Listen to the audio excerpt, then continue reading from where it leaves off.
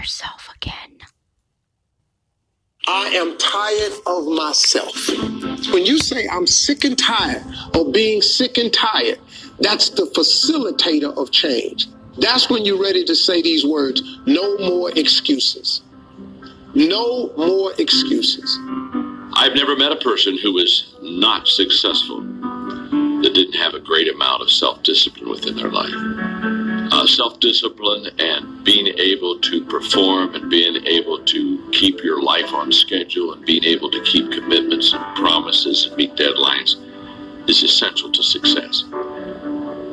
None of us can afford to have a life that is controlled by someone else or a life that is basically controlled by our emotions.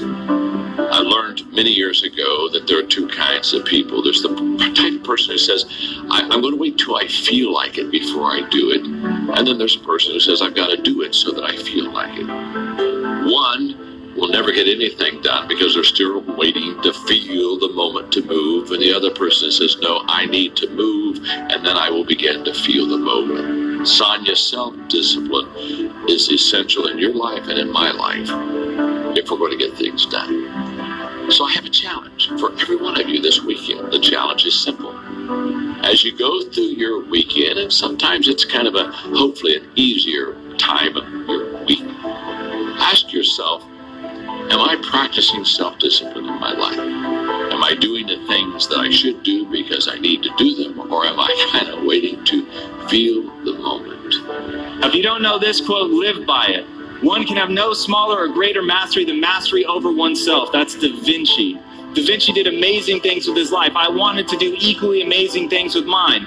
And if that's the game that we're playing, if I can construct my belief system, if I can choose at any moment to believe something that's more empowering than I was believing the moment before, and that will actually find its way into my actions, allow me to do things that I couldn't do the moment before, then it's like that moment in The Matrix where Neo realizes he knows Kung Fu. And that's like, as funny as that is, that's how I think about life.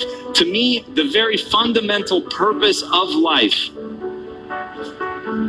is to find out how many skills I can acquire that have utility, and then put that utility to the test in service of something greater than myself.